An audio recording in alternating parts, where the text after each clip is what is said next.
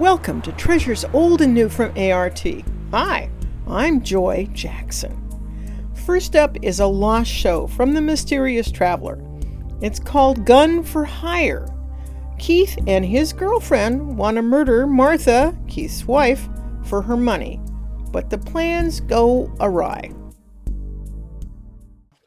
American Radio Theater is delighted to present one of the lost episodes from The Mysterious Traveler. This one is called Gun for Hire, directed and produced by Joy Jackson. The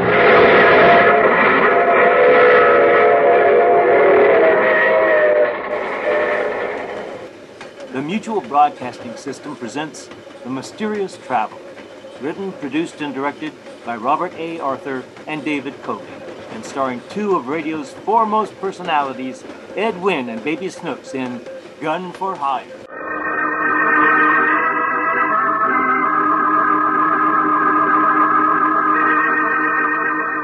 This is The Mysterious Traveler, inviting you to join me on another journey into the realm of the strange and terrifying. I hope you will enjoy the trip, that it will thrill you a little and chill you a little.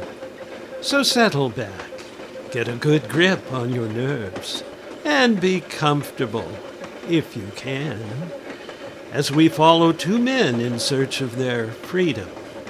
One from a wife, the other from a penitentiary. It's a story I call Gun for Hire.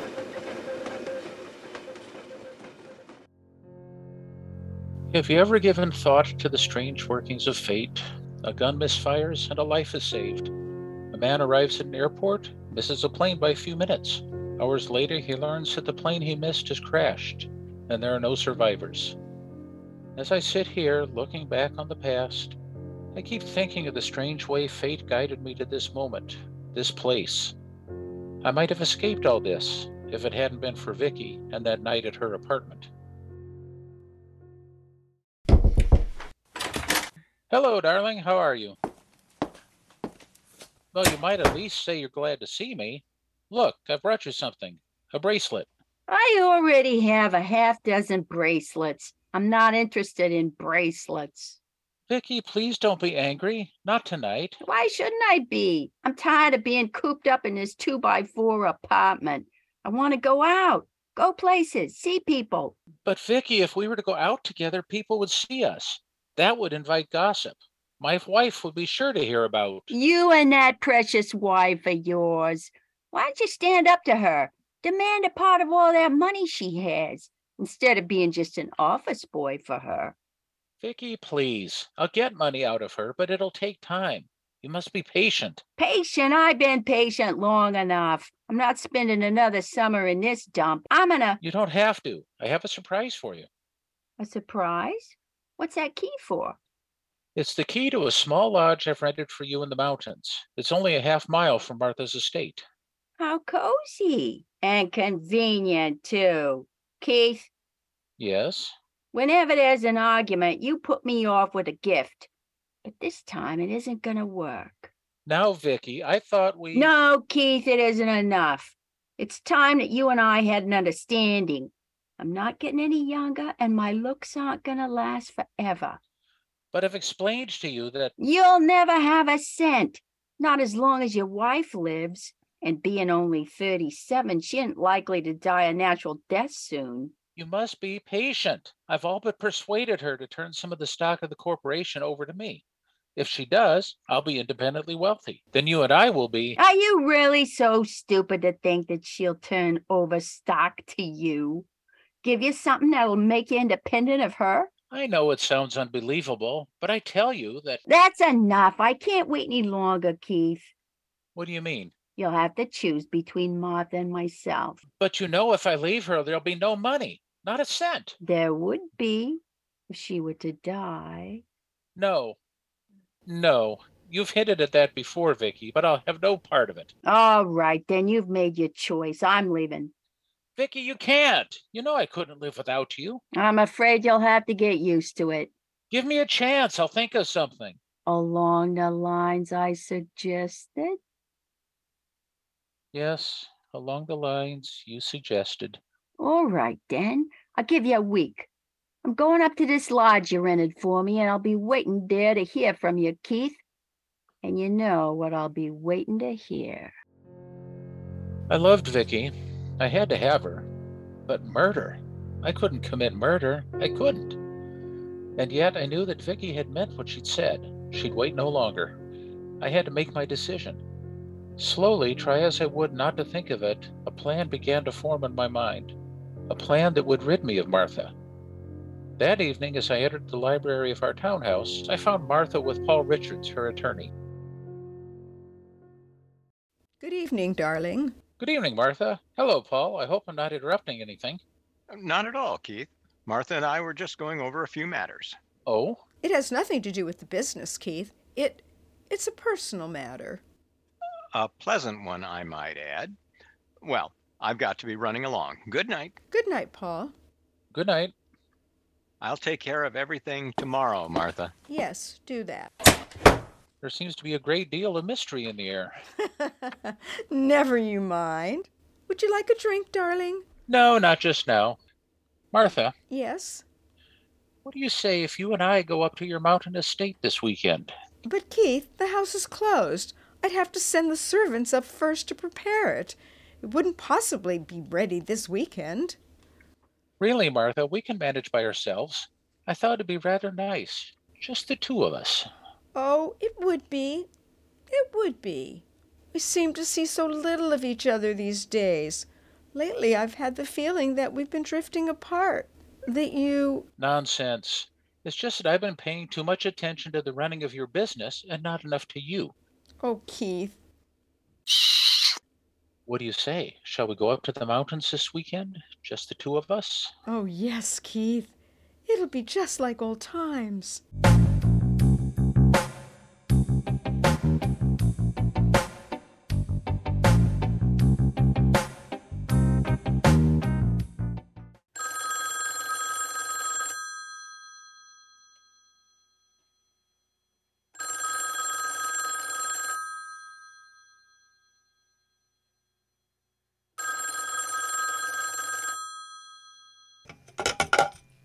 Hello?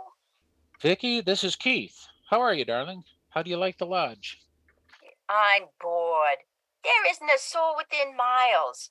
Why I ever allowed you to persuade me to come up to this place is... Vicky, listen to me. That matter we discussed the other day, it's being taken care of. When? This weekend. Friday night, to be exact. Where? Up here? At our mountain place? Yes? I walked over there yesterday. That's quite an estate she has. Yes. I'll be in touch with you when everything's taken care of. All right, darling. I'll be waiting to hear from you.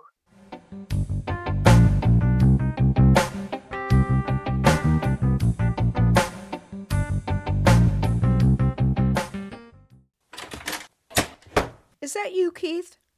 Yes, Martha. I'm so glad. All our things are packed for the weekend. I'll have one of the servants load everything into the car, and we'll be on our way. Unfortunately, darling, I won't be able to go with you. You'll have to drive up alone. I'll come up in my own car early this evening. But why? Something's come up. A business matter. Can't you put it off? I'd like to, but it's impossible. Why don't you drive up to the mountain and I'll follow in a few hours? But, Keith, I don't want to go without you. I'll wait until you're ready to leave. There's no point to your waiting. If you were to leave now, you'd be at the lodge by 4 o'clock. You could unpack, get supper ready, and I'd be along about 8 o'clock. I suppose that is the sensible thing to do. Of course. Now I'll ring for one of the servants and have your car loaded. Yes, it was all working out according to plan. Martha's car was loaded with our luggage, and in a few minutes she was on her way to her estate in the mountains, 120 miles away. I returned to my office and waited for the appointment I had contrived to have at 4 o'clock that afternoon. The police would eventually have to be satisfied on every point, and this was a point to be covered. The business appointment lasted 40 minutes, and by 5 o'clock I was on my way to the mountains. By 8 o'clock, the sky was completely darkened by storm clouds, and a few minutes later the storm broke. I turned on the radio. Search for the missing plane still goes on, though little hope is held that any of the crew members survived. Here's a late-minute report on escaped killer Bill Pelton. Pelton, who broke out of the state penitentiary this morning, killing one prison guard and wounding a second, was seen an hour ago driving a stolen car east on Highway 11. State police believe that Pelton will seek to avoid capture by fleeing through the mountains in the severe storm that has broken out during the past hour, and has temporarily stalled the statewide search for Pelton. The next news broadcast will be brought to you at... I turned off the radio and slowed the car down to a stop. For just 100 yards ahead was the estate and the house. I got out of the car and started walking towards the house, using the woods for cover. As I approached, I could see lights on in the kitchen and the living room. I slipped into the garage unseen and slid underneath Martha's car. It took but a moment to loosen the hydraulic cups of the brakes, and then it was done. I left the garage as quietly as I had entered, walked to my car down the road, turned around, and drove the half mile to the lodge I had rented for Vicky. Who is it? It's me, Vicky. Keith. Come in, Keith, quickly. What a night. Keith, did you do it? Is it over? I did it, but it isn't over. Not yet. I don't understand. Darling, it's perfect. The whole thing will look like an accident. The police will never suspect a thing. Keith, what'd you do? Tell me. I've just come from the estate. I slipped into the garage and loosened the hydraulic cups on Martha's car. What for? In about an hour, Martha will receive a phone call from me. I'll be in the general store in the village. I'll tell Martha my car has broken down and she'll have to come to the village and pick me up. Then what? Martha starts driving down through the mountains to the village. As a result of my visit to the garage, she'll be without brakes. She won't have a chance. And that's the way you meant to get rid of her? Yes, it'll look to the police like an accident, pure and simple. But what if the brakes hold up? What if she manages to stop the car? Then what? I tell you, the odds are all against her. Yeah, but you can't be sure, and I want to be sure. Keith, you gotta go to the estate and do it yourself. No, that's insane. Why, I'd be the first one the police would suspect. But you wouldn't, Keith, you wouldn't. Did you hear the radio this evening? The radio? Yeah, there was a news bulletin that Bill Pelton, the killer who escaped from the penitentiary, has fled to these mountains. Don't you see? You can kill Martha and make it look as if it were Pelton who had done it. What?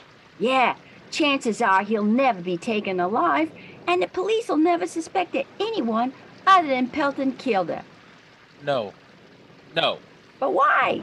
This way we're sure she dies, and we can use Pelton as the fall guy. Yes, but you're asking me to go there and murder her. I couldn't do that. I couldn't. Why not? You didn't hesitate to tamper with the brakes of her car. But that was different. I didn't have to be there when she died. But this way, no, Vicky, I couldn't. You have to. There'll never be another chance like this. No. No. Keith, think of what it will mean to us. All those millions. No more hiding from people. We can go any place, spend all the money we want. It's no use, Vicky. I couldn't kill her in cold blood. I couldn't. What are you doing? Why are you putting on your coat? I'm taking my car and going back to town. You and me are through. Vicky, listen to me. You've got to give me a chance. You can't leave. Won't you just wait until... Nah, I'm through waiting. Goodbye, Keith. And don't bother phoning me when you get to town. Vicky! She's gone. Left me. She can't do this to me. She can't. Who is that who just left? What? Who are you? I've got the gun, pal. I'll ask the questions. As I came in the back way, I heard someone going out the front. Who was it? A friend of mine driving back to town. You must be... That's right. Have any cops been up here? No, not yet. That car out front, yours? Yes. I'm taking it. I need some food, too. Just so you don't get any ideas, I'm going to have to rip out your phone. Wait, Pelton. Yeah? How do you propose to get away? You haven't much chance, not with the police blocking all the roads. You'll need help. What are you getting at? I'd be willing to help you, if you help me in turn. What's your angle? A half-mile from here, alone in a big house, is my wife. Yeah, I want you to kill her. just like that, huh? You haven't anything to lose. You killed a guard this morning. If they catch you... And if I did you a favor and knocked off your wife, what would you do for me? I'd help you get out of the country. Yeah? Yes. My wife is Martha Wainwright. You've heard of the Wainwright Steamship Company? I've heard of them. Once she was dead, the company would be mine. I could get you on one of the freighters. And just how would I get to the city, pal? As you said, the cops are throwing roadblocks all over the place. It's 20 miles from here to the river. You could steal a small motorboat and go down the river under darkness and this storm. You can cover the 100 miles to the city before dawn. Not bad. Not bad at all. The cops won't be looking for me on the river. And once I reach the city, I've got friends who would hide me out for a while. I could have you on a ship within a week. It wouldn't be smart to double-cross me, pal. Those friends I spoke of, they wouldn't like it. Why should I double-cross you? You're doing something for me. We're in this together. Okay, I'll play along with you. You say your wife's place is half a mile from here, and she's alone? Yes. There are two ways of getting there. The road outside runs right past the estate, and then there's also a small path through the woods. I'm taking the car and driving over to her place. Shouldn't take me more than a minute to take care of her. Then I'll keep going. You must leave something near the body that will make the police know you did it. Don't worry, pal. I'll leave this prison handkerchief behind. They'll identify it all right. Now, how do I get in touch with you in the city? Phone me at the offices of Wainwright Steamship Company. My name is Harlow, Keith Harlow. When I phone you, I'll be using the name Werby. Werby. I'll remember that.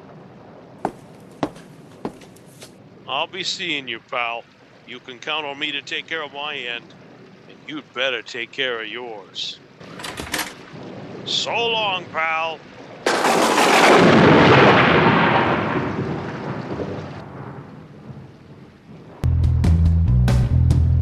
A moment later, I heard the motor of my car started, and then Pelton was gone, down the road to the estate. As I sank into a chair and watched the clock on the wall, in my mind I could see it all. Pelton by this time would have driven the half mile. He would be parking the car in a grove of trees that would screen him from the lodge. By now he would be making his way unseen to the house, forcing a door or a window. It would take him but seconds to find Martha, and then... I rose from the chair I'd been sitting in, certain that Martha was now dead. There was a tremendous stroke of lightning, and the lights in the lodge went out.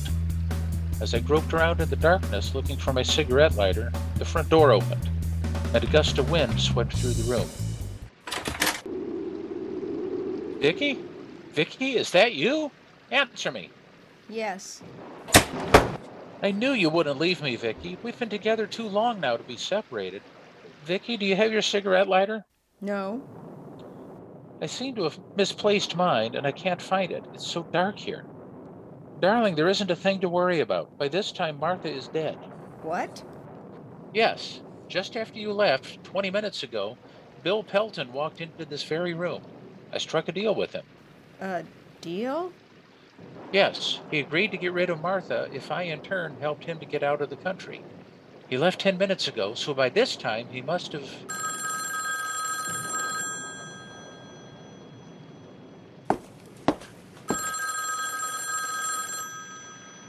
The lights may be out, but the phone still seems to be working. Where is that phone? Ah, here it is. Hello? Hiya, pal. You know who this is? Why, yes. Yes. I've carried out my part of the deal. I'm just leaving. I see. Fine, fine. I'll be waiting to hear from you. You will. Don't worry. So long. Vicky, that was Pelton. He's done it. Done it? Killed Martha. It's all over. Vicky, do you hear me? We're rich. Everything's mine now. And look, the lights are flickering, going on. They got the electricity back on. Darling, Martha! Yes, Martha.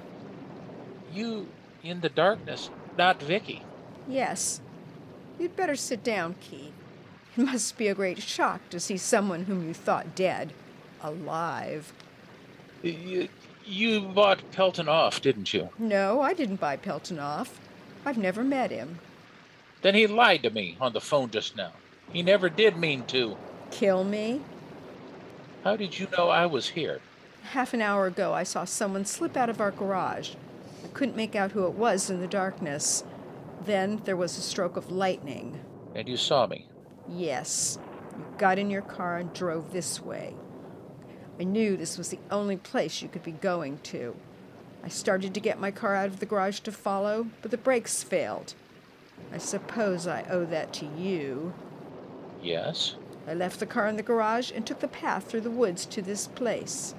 Well, what are you going to do? Do? Nothing, Keith. I suppose I should have realized it was all over years ago, but I still kept hoping that you loved me, that things would be as they once were. I was even foolish enough to think that I could buy your love. Buy my love? Yes, Keith. Tomorrow is your birthday. And as a gift, I was going to give you 1/3 interest in the Wainwright Steamship Company. 1/3 interest? Yes. Which only goes to show how stupid a woman in love can be. Apparently you have a visitor, Keith. I think I'd better leave. No, Martha, wait. Please. Vicky! Yeah, Vicky. Surprised, Keith? You've come back. Yeah, I've come back. I suppose that's Martha. Yes. Vicky, you're so pale. Are you all right? You should know. What do you mean? So you were a man who couldn't commit murder, huh? And I fell for it. I was gonna do your dirty work for you. Do my dirty work? Yeah, when I left here. I went to your wife's place. Do you know what I was gonna do, Keith? One guess. She wasn't there. I searched the house, and I thought I heard her come in. I went back downstairs, and there was a shot. I was it. No, Vicky, no. You didn't have the guts to murder her, did you, Keith? But you shot me all right. You wanted all the money for yourself, didn't you? Vicky, I didn't shoot you. You must believe me. It was all a mistake. Your only mistake was in leaving before you made sure I was dead. Vicky, you must listen to me. Let me explain. I'm afraid I haven't time. Number, please? Operator, my name is Barton, Vicky Barton. Yes. Vicky, what are you doing? Operator, I've just been shot by Keith Harlow. Remember that? Shot by Keith Harlow. Give me that phone. You're gonna die for my murder, Keith. It's no use looking at Mrs. Harlow. I don't think she's gonna help you. In fact, I feel sure she isn't. Vicky! Let me feel her pulse. She's dead, Keith. Martha, you know I didn't kill her. It was Bill Pelton who did it. Yes. He mistook your girlfriend for me.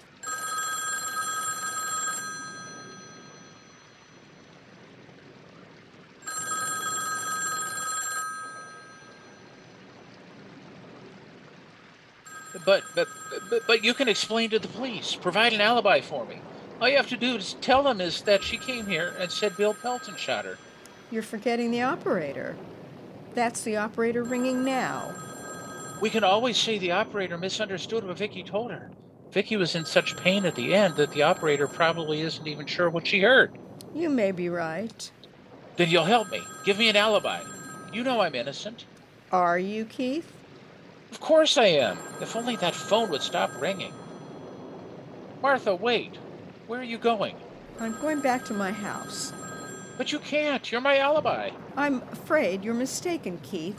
When the police arrive here and find the body, you'll be on your own, Keith. Martha, you can't walk out on me. You can't. They'll send me to the chair unless you give me an alibi. Yes, I know. Too bad, Keith. No, I won't let you go. Get out of my way, Keith. I'm leaving. No, you've got to stay here. Be here when the police arrive. I'm leaving. No, I'll kill you before I'll let you leave. I'll kill you. You're going to the chair, Keith, for that woman's murder. Do you hear, Keith?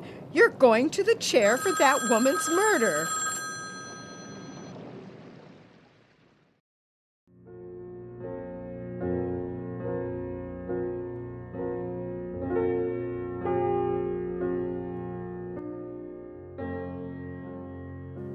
In a few more minutes, they'll be coming for me. But Martha was wrong.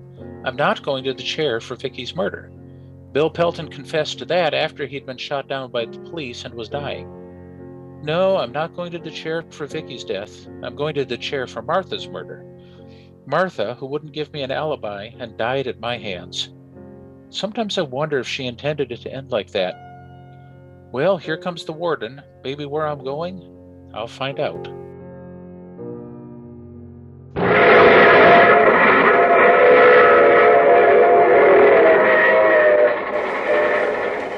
This is the Mysterious Traveler again. Did you enjoy our trip? Too bad about Keith Harlow, wasn't it?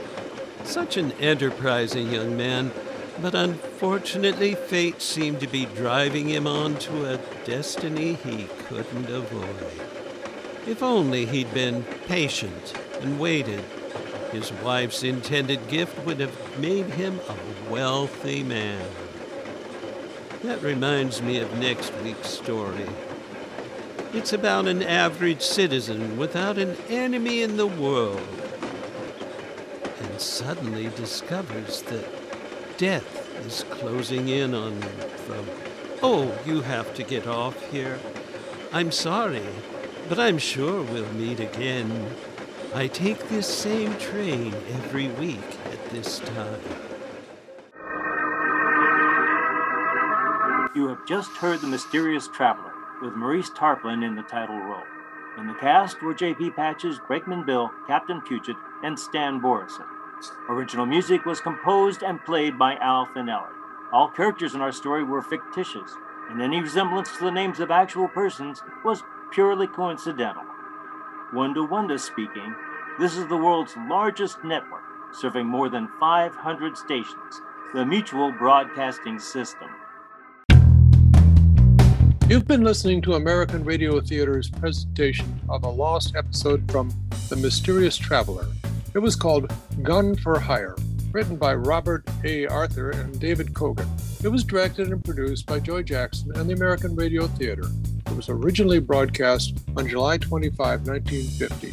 In our cast, you heard Kim Turner as the Mysterious Traveler, Dave Leese as Keith Harlow, Beth Schlansky as Martha, Holly Chapman as Vicky, Greg Porter as Pelton, Chuck Royalty as Paul, Dan Schindler as the network announcer, Mary Morkampang as the phone operator. Sound effects by Marilyn Wilt. Music by Kevin MacLeod at Incompetech.com. Production assistance by Ron Ailey. I'm your announcer, Pat McNally, and this is ART, American Radio Theater. Hey, let's listen to some music from the days of old-time radio. And in this case, it's Jubilee. The jive's on the wing, the morning's at 3, all's reet with the world, it's Jubilee!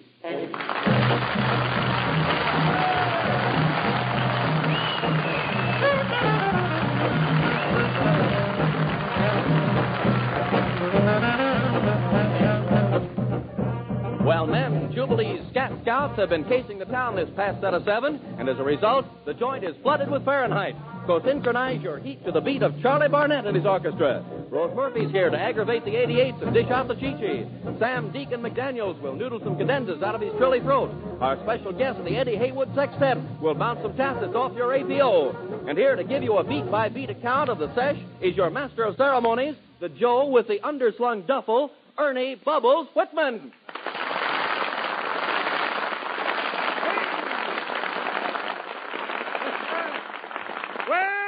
Well, the joint is ready to jump like a kangaroo with hot foot. The temperature's right and the ceiling is beamy. So we'll let the Melody Maestro take you for a ride out of this cosmos, and I do mean Charlie Barnett.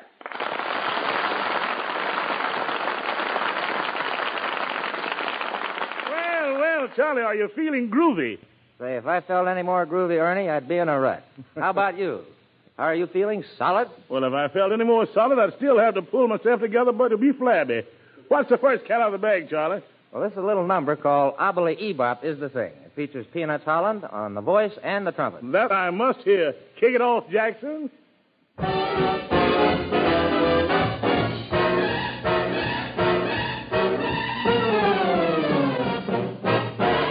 Obly Ebop is the thing. Obly Ebop will make you scream. Obly Ebop, the cats all sing. Obly Ebop, Obly Ebop. Obly Ebop, the simple rhythm. Obly Ebop, the gives a lift. Obly Ebop, here's the rhythm. Obly Ebop, Obly Ebop. Now if you like this funny little tune, just dig this refrain, babe. 'Cause I know when you dig it, it will drive you insane. Obly Ebop is all about. Obly Ebop to make you shout. Obly Ebop, swing it out. Obly Ebop, Obly Ebop.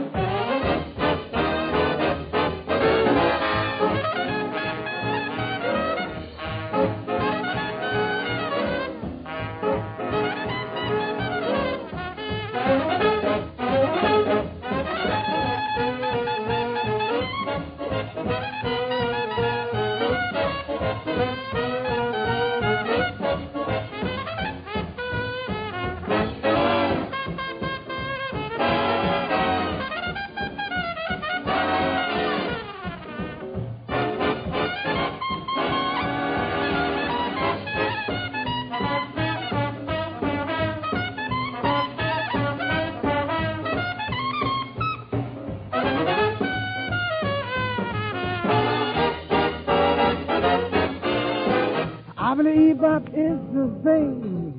Obly Ebop to make you swing. Obly Ebop, the cats all sing. Obly Ebop, Obly Ebop. Obly Ebop, the simple rhythm. Obly Ebop, the gives a lift. Obly Ebop, yes, the rhythm. Obly Ebop, Obly Ebop. Abu ba ba ba bebop. Bop.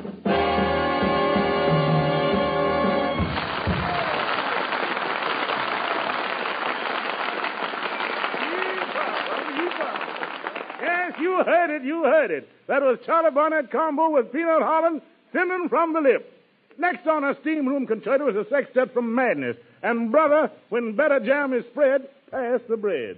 So if you want to be shocked loose from your caboose, glom on us a mellow food from Six Cities with a cosmic touch, the Eddie Hayward combo. It don't talk about me.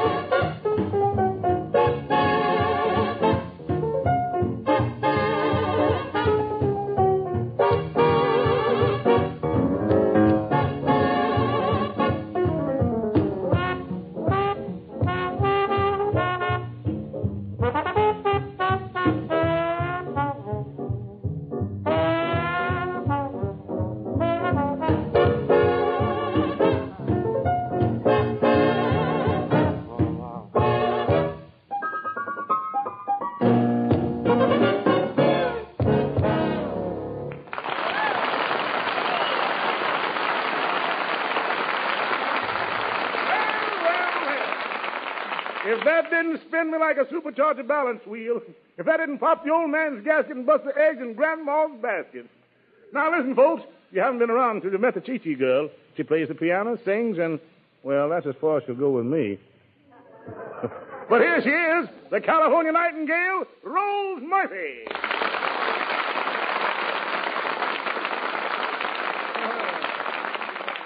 All right, stand up to the microphone, Rose. It won't grab you. Never mind the microphone, Marty. Speak for yourself. Oh, is that nice, Rosie? Just, what do you think I am? Well, in Australia, they might call you a kangaroo. A kangaroo wolf? What's that? A wolf with a pouch. Oh, well, Rose, before we go any further, can you give me the literal translation of Chi-Chi? Yes, but first give me the literal translation of Living. Oh, that tells it. Rose Murphy will now sing, I Can't Give You Anything But Love, Baby.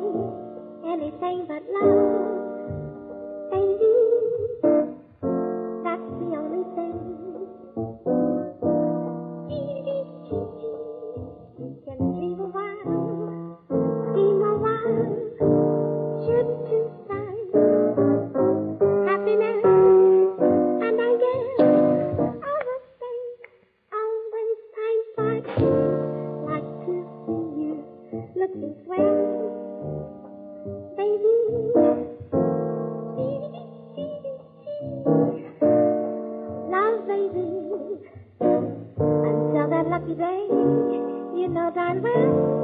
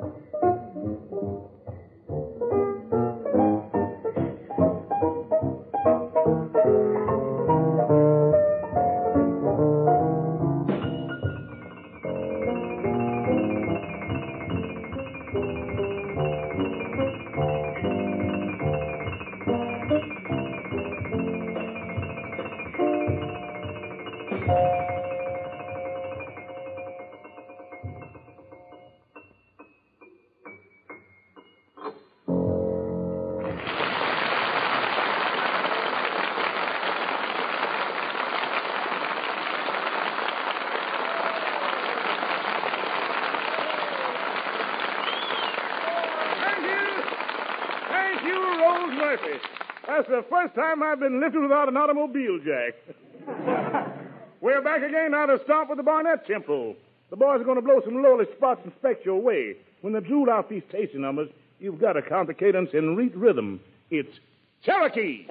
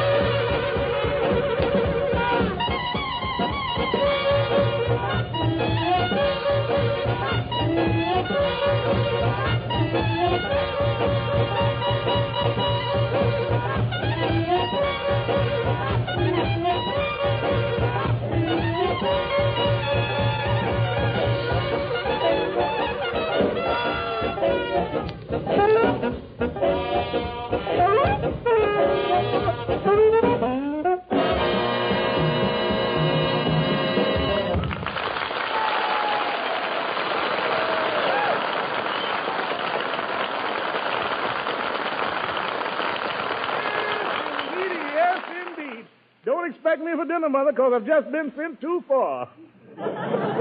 Maybe you think we're going to stash the hot and dig the cool. Well, you're buzzing with the wrong code, Buster, because the Eddie Hayward Sextet is back in the box and ready to make for the Sassafras. On the count of 4, it's begin to begin.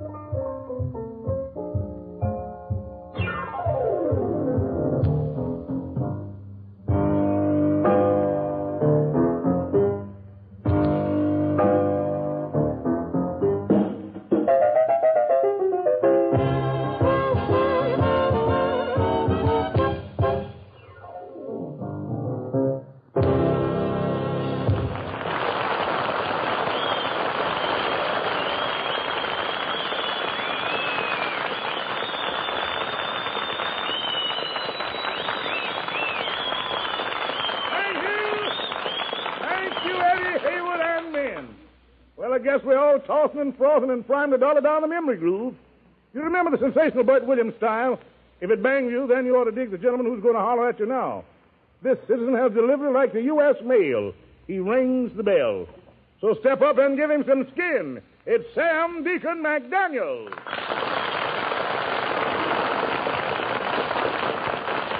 Oh, Samuel. What's the surprise package for tonight? It's an old tune called Somebody Else, Not Me. Somebody Else, Not Me. Where'd you learn to sing like you do, Sam? My mother taught me how when I was 4. Your mother taught you to sing at 4? Oh, that's nothing. By the time I was 5, she had taught me to shut up.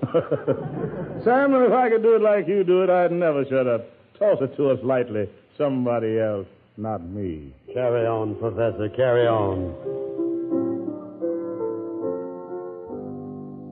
Great moments comes to every man. Some situation that is where he can attain such fame that folks acclaim. The very mention of his name. Now the circus played our town one day. 3 of those Bengal tigers got away. And the manager looked right straight at me. Says he, son, I say, yes, sir. Yeah, is your opportunity. I says, Somebody's got to go and get them cats. I say, you right there. Somebody's got to go, yes, sir. Now the Tiger Man, he was sick in bed. Now, all you got to do is run along and get your hat and coat, that is, so he said. The man that catches those kittens alive. A real hero's wanna be, I says, do tell, yes, sir. It was a wonderful chance, that is, for somebody, yes, sir. But it had to be somebody else, not me, no, sir. 2 ivory bones with ebony dots. Oft times leads to cemetery lots. Now, there's a game last night that brought on a fight, and it ended up with pistol shots. Me, I was the furthest, that is, from the door. Naturally, everybody else got out before. And a body on the floor lay dead. Over the transom, somebody had the nerve, and they said, somebody's got to stay behind. I said, what's that for? That's so when the officers doth alive, somebody's got to be there to explain how come that body ain't standing up and alive. Yes, sirree. Now, the man that stays and does see it through, oh, boy, he gonna gain a lot of newspaper notoriety. Yes, sir. 'Twas a wonderful chance, that is, for somebody. But it had to be somebody else. Not me.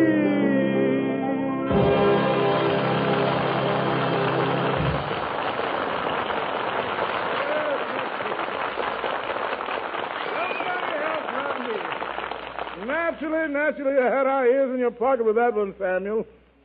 Well, the hour is neon, the chandelier is rocking, the paint is peeling, the plaster's cracking. Hot Horn Hall can stand just one more satisfaction spot. It's a Duke Ellington number in the Charlie Barnett groove, and the title is Cottontail.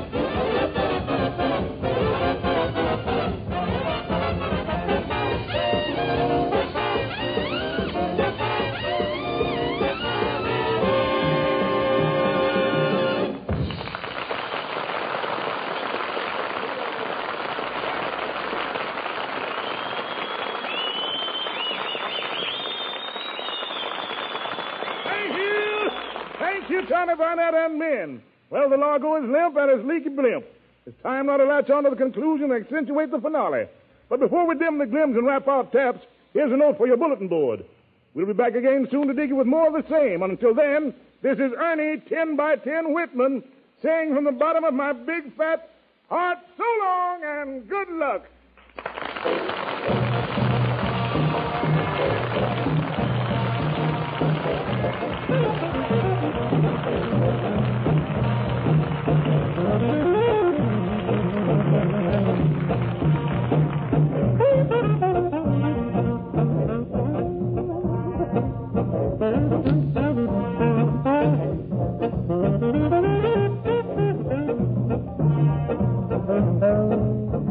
This is the Armed Forces Radio Service.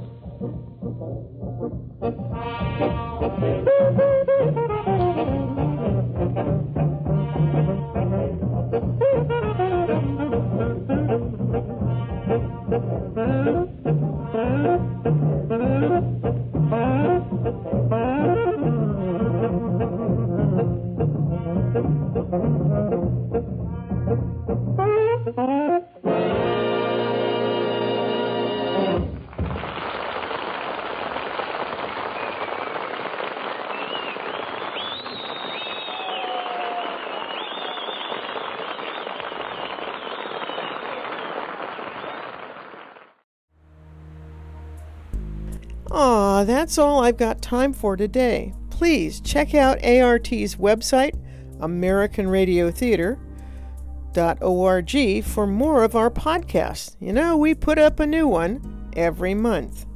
Hey, see you next time. Adios.